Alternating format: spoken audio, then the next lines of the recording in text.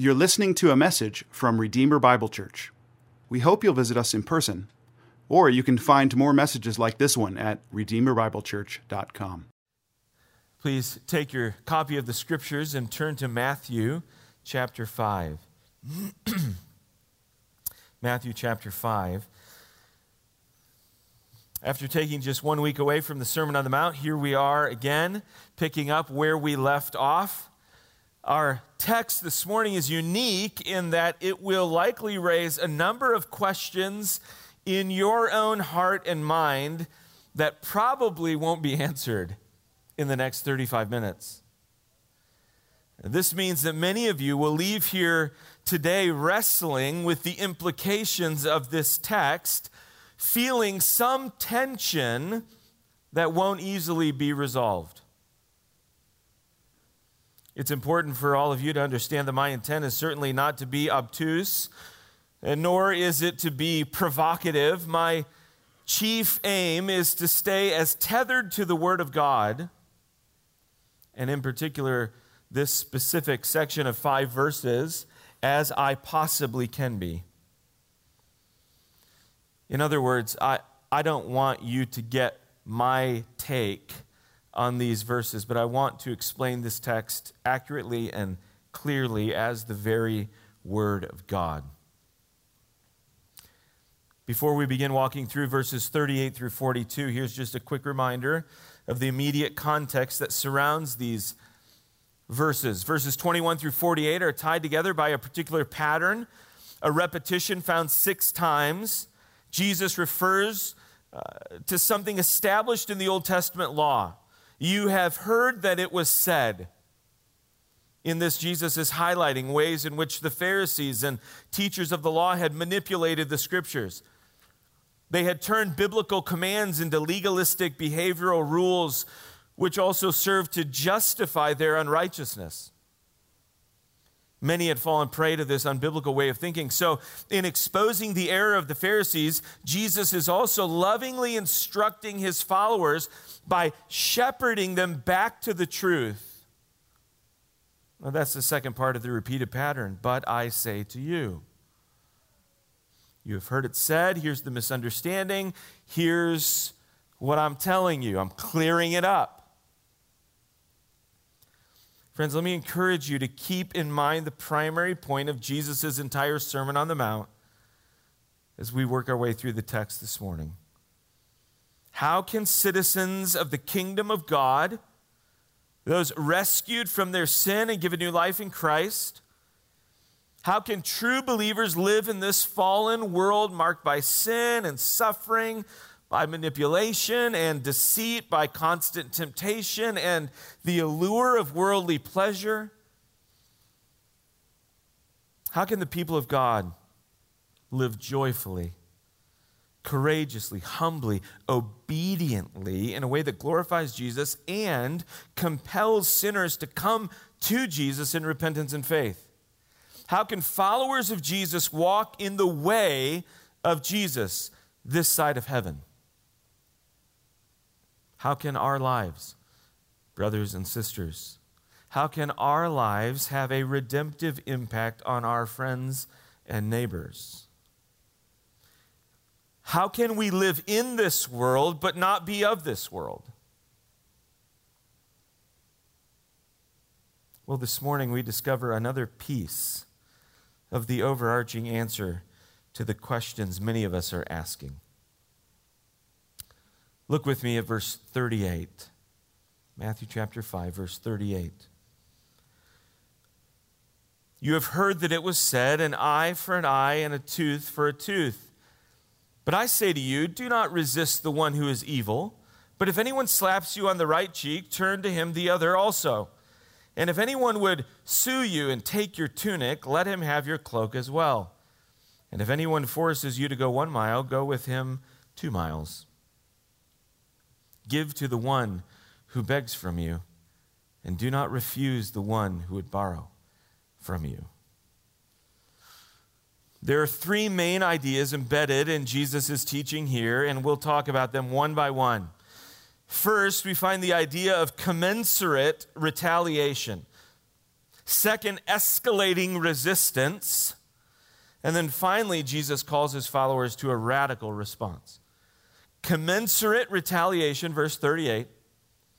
Escalating resistance, verse 39a. Radical response, verses 39b through 42. First, commensurate retaliation. Verse 38, again, you have heard that it was said, an eye for an eye and a tooth for a tooth. This is a well-known Old Testament law, but it's not just found in one place. It's referred to numerous times. Here are just a few. Exodus 21:24, Leviticus 24:20, Deuteronomy 19:21. I want you to understand and see that this Old Testament law is precise. An eye for an eye and a tooth for a tooth. This is not open-ended or subjective. The principle is that of exact retribution, or we might also say commensurate retaliation. Punishments are to be equal to the crime. For instance, we would all agree that the eye is more basic to human functioning than the fingernail is. This is why we don't read, you have heard it said, an eye for a fingernail, or whatever you feel is fair. No, it's an eye for an eye, a tooth for a tooth. This principle is explicit in the text I alluded to before. Listen to Exodus 21, verses 23 through 25. But if there is serious injury, you are to take life for life, eye for eye, tooth for tooth, hand for hand, foot for foot, burn for burn, wound for wound, bruise for bruise. Leviticus 24:19 and 20. Anyone who injures their neighbor is to be injured in the same manner. Fracture for fracture, eye for eye, tooth for tooth. The one who has inflicted the injury must suffer the same injury. Old Testament justice, in this case, involved a punishment or a lawful retaliation that was commensurate to the crime committed. Now, why did this law exist? Let me give you one reason and then offer one clarification. First, a reason. It was meant to keep crime from escalating unnecessarily.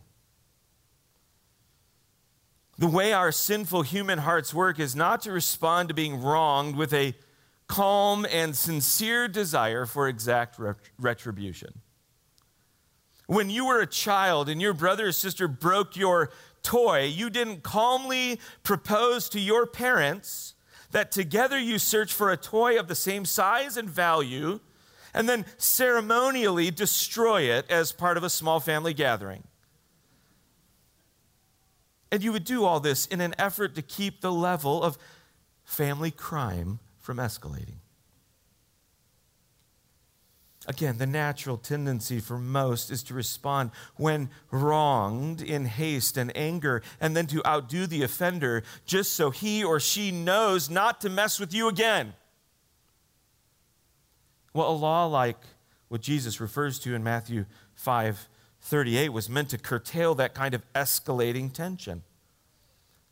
The law said that once exact retribution or commensurate retaliation had been offered, justice was served and the case was closed. Now, here's an important clarification.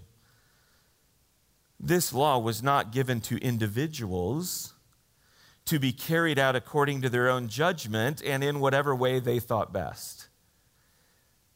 No, it was given to the Jewish people as a nation. D.A. Carson writes, the law was not designed to be discharged by individuals swept up in personal vendettas, but by the judiciary. In other words, this was not a divinely sanctioned way of getting revenge. You hurt me, now I get to hurt you, just like God said I could. What we find here is not new. It's what we've seen over and over again. Jesus is confronting a dangerous misunderstanding and misapplication of the Old Testament law that ignored the heart and paved the way for incredibly sinful and destructive behavior by people who claim to be religious. Friends, failing to understand and apply the law of God carefully and accurately always leads to confusion and unnecessary pain. People were being legitimately wronged. But then the problems only escalated when the concrete guidelines and boundaries of God's word were ignored. You see, when the wisdom of God is pushed aside, everything becomes subjective and people start arguing for and demanding what they feel is right. Commensurate retaliation was replaced by subjective retribution. Again, when the wisdom of God's word is ignored, some form of human wisdom will take its place, and it will always be a horrifically poor substitute.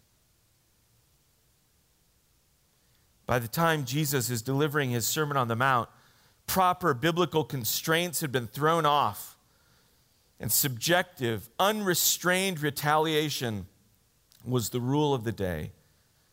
And this was all justified as biblical. This is what the scriptures teach. If you've been wronged, then you get your pound of flesh. This is God's desire for you. Jesus confronts this error. As we've seen all throughout this sermon, Jesus offers clarity amidst all the confusion. This brings us to our second main idea. First, commensurate retaliation. Second, escalating resistance. Look at verse 39a.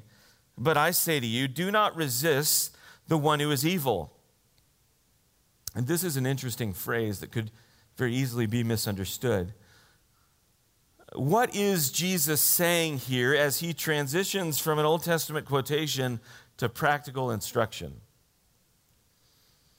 I want you to think about those gathered on the hillside listening to Jesus speak. Perhaps there were those who had taken advantage of others by misapplying the scriptures. Perhaps they were legitimately wrong, but in response, they exploited the process and demanded unreasonable retribution. Undoubtedly, there were oppressors like this in the crowd. And they would have heard Jesus loud and clear. But I think Jesus has another group in mind as his primary audience. It would be those who had been oppressed. Jews living under Roman tyranny. Think about this. One commentator explains, the common person was at the mercy of the Romans everywhere. On the street, in the court, in the presence of the military occupying forces, and in the everyday world of financial need. Jewish leaders had little or no power to execute justice to protect their people. Those who were hurt wanted to strike back, especially when there was no apparent justice to protect them. So personal retaliation through violent resistance was a burning issue among the Jews. Now listen carefully. It is within this oppressive atmosphere that Jesus points to the motivation of the individual disciple who has been taken advantage of and wronged. But I tell you, do not resist an evil person. It is not the disciple's personal responsibility to resist or set oneself against the offending person. On a personal level, the disciple's first responsibility is to reverse the dynamic of the situation from taking to giving.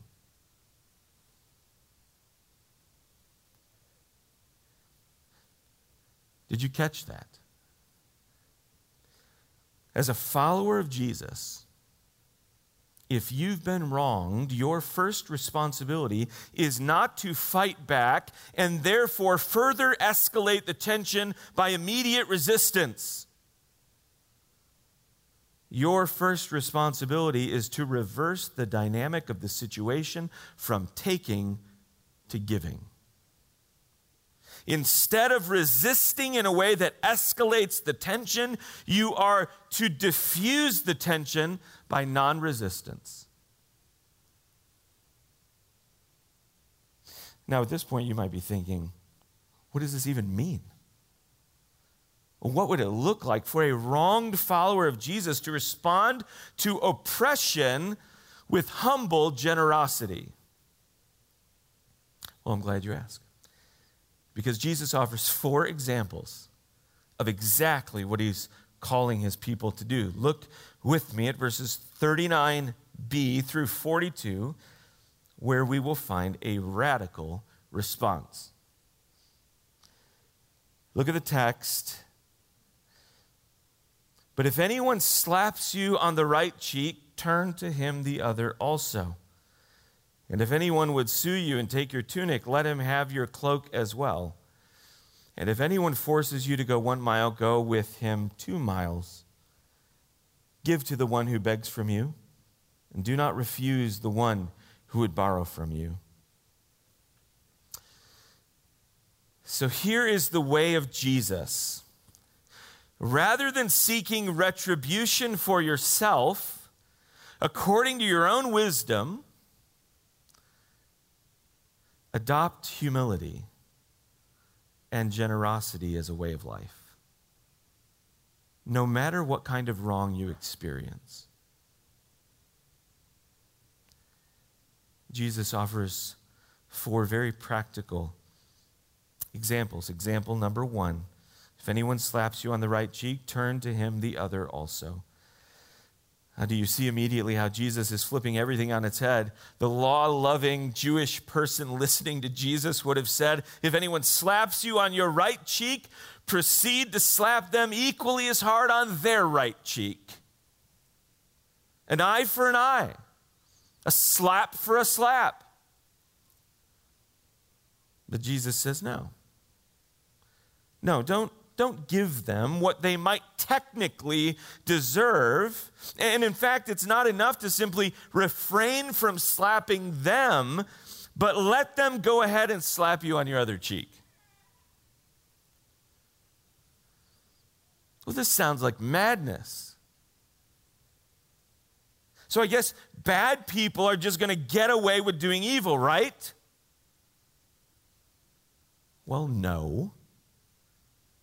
Though it might seem that way for a time. Here are a few things to keep in mind on this point. First, if someone's life is marked by an evil and unregenerate heart, they will ultimately pay eternally for their sin. God's justice will be served. Second, if what someone did was illegal, God has sanctioned human government to hold them accountable for what they've done. Third, and I think this is where we need to be challenged most. Perhaps your lack of retaliation, even if you can justify it, perhaps your lack of retaliation, and instead your humble generosity, maybe this will be what God uses to convict someone of their sin and bring them to faith in Christ.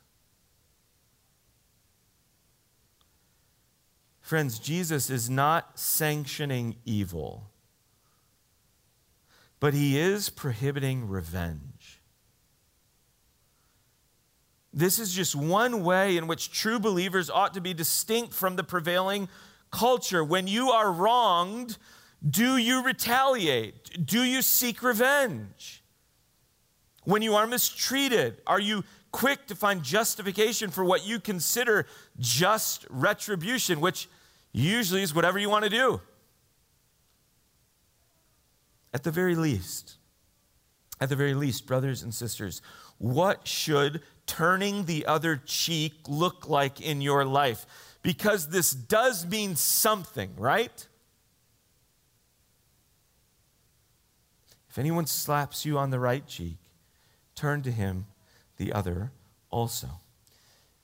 Example number 2, verse 40. And if anyone would sue you and take your tunic, let him have your cloak as well. Notice first the legal language that the text uses. If anyone would sue you. What we're talking about here is not someone coming up to you and ripping off your tunic and stealing it.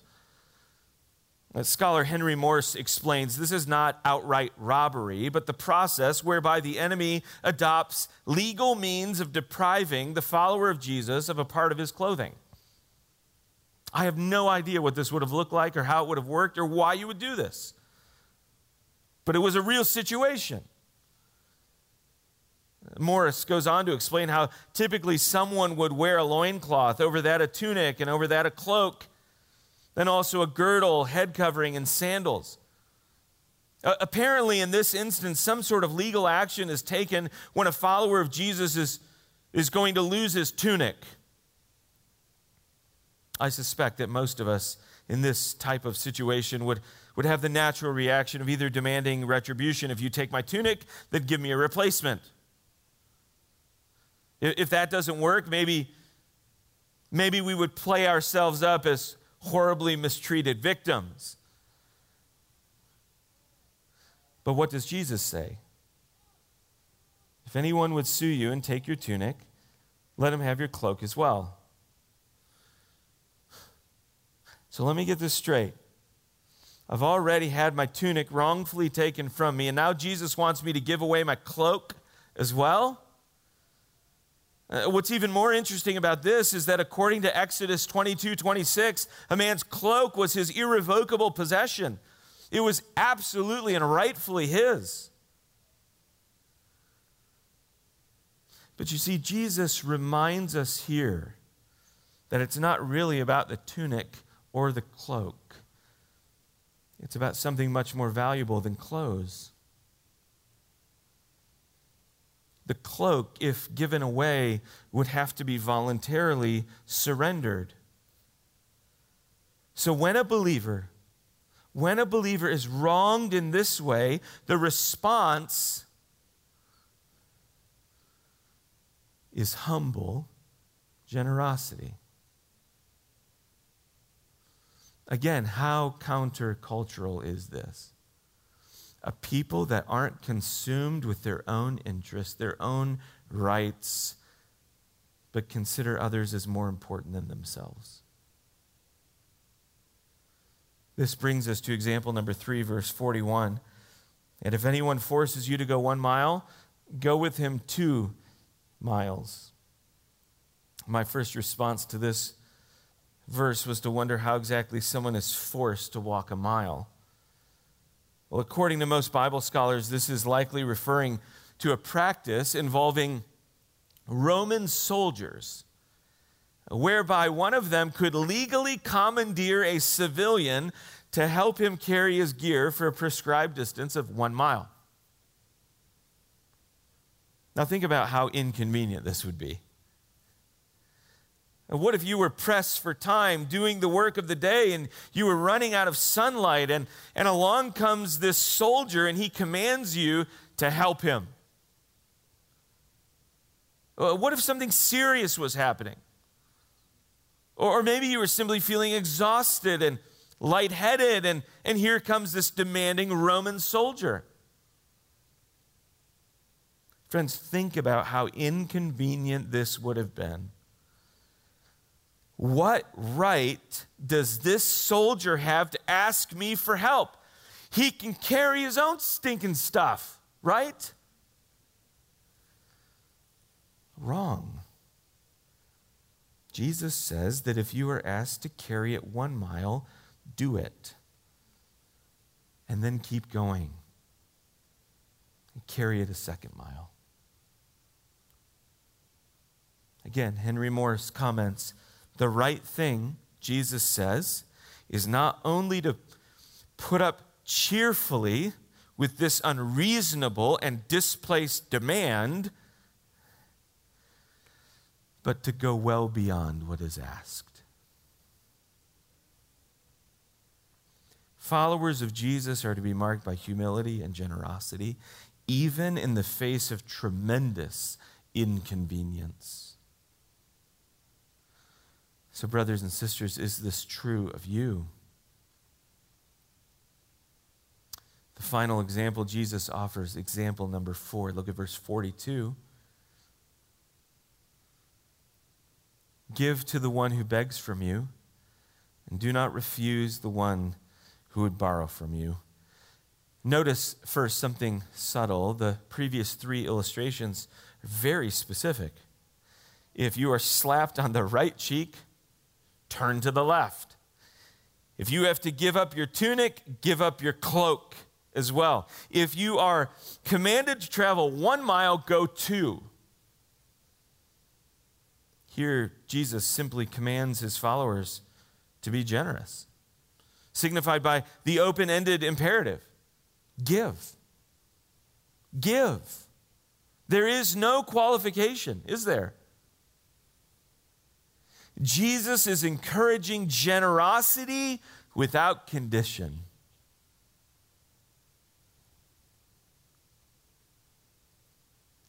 Friends, maybe Jesus does this because he knows our hearts.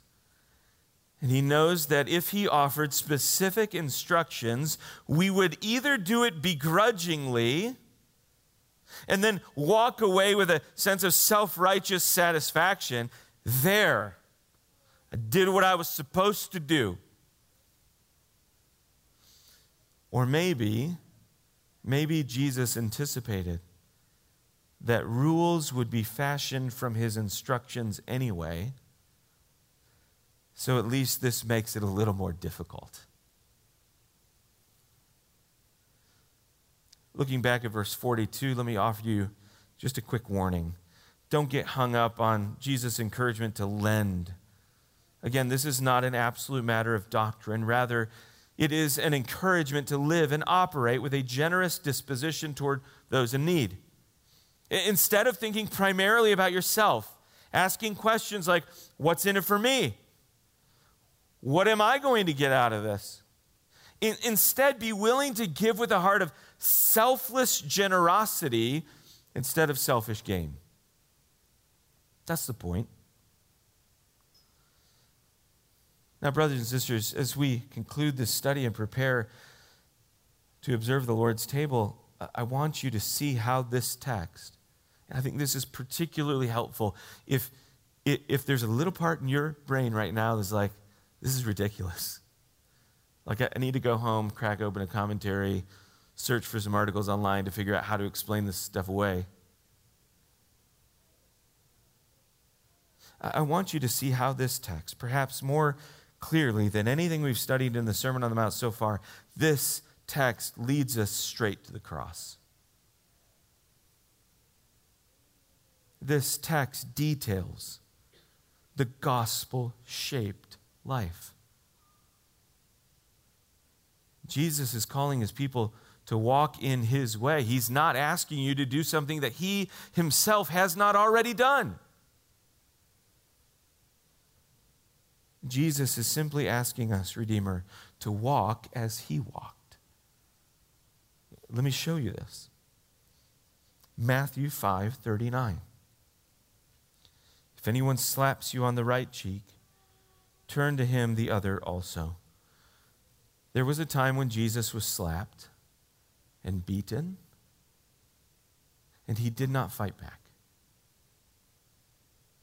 1 Peter 2, verse 23. When he was reviled, he did not revile in return. When he suffered, he did not threaten, but continued entrusting himself to him who judges justly. Isaiah 53, verse 7. He was oppressed, and he was afflicted, yet he opened not his mouth. Like a lamb that is led to the slaughter, and like a sheep that before its shearers is silent, so he opened not his mouth. Matthew 5, verse 40, and if anyone would sue you and take your tunic, let him have your cloak as well. There was a time when Jesus' clothes were unlawfully stripped from his body. Matthew 27, verses 27 through 31. Then the soldiers of the governor took Jesus into the governor's headquarters, and they gathered the whole battalion before him. And they stripped him and put a scarlet robe on him.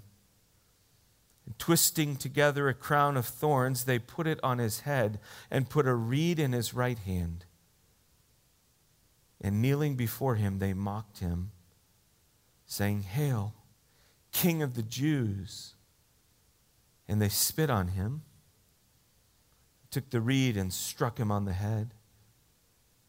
And when they had mocked him, they stripped him of the robe and put his own clothes on him and led him away to crucify him. Matthew chapter 5, verse 41. And if anyone forces you to go 1 mile, go with him 2 miles. There was a time when Jesus kept going, not for his own benefit, but for the benefit of those whose sins he carried. Philippians 2, verse 8, and being found in human form, he humbled himself by becoming obedient to the point of death, even death on a cross. Hebrews chapter 12, verse 2, looking to Jesus, the founder and perfecter of our faith, who for the joy that was set before him endured the cross, despising the shame, and is seated at the right hand of the throne of God. Matthew 5, verse 42, give to the one who begs from you, and do not refuse the one who would borrow from you. There was a time when Jesus displayed infinite generosity. He gave without condition. John chapter 10, verses 17 and 18. For this reason, the Father loves me, because I lay down my life that I may take it up again. No one takes it from me, but I lay it down of my own accord. I have authority to lay it down, and I have authority to take it up again. This charge I have received from my Father. 2 Corinthians 8 and verse 9. For you know the grace of our Lord Jesus Christ, that though he was rich, yet for your sake he became poor, so that you, by his poverty, might become rich. Brothers and sisters, we have been rescued from our sin, fully forgiven and made new in Jesus. We have been united to Christ and filled with the Holy Spirit, adopted as sons and daughters of the living God, and now we are called by our loving Father to be pressed into the mold of the gospel, to walk in the way of Jesus, to live more as a citizen of heaven than a citizen of this earth. And by the grace of the Lord Jesus, by the grace of the Lord Jesus, may we walk in this way for the glory of God, for our ever-increasing joy in God, and for the eternal benefit of lost sinners who will see our good works and glorify God. Friends, consider this text. Consider it carefully. What is Jesus telling us? Let's pray.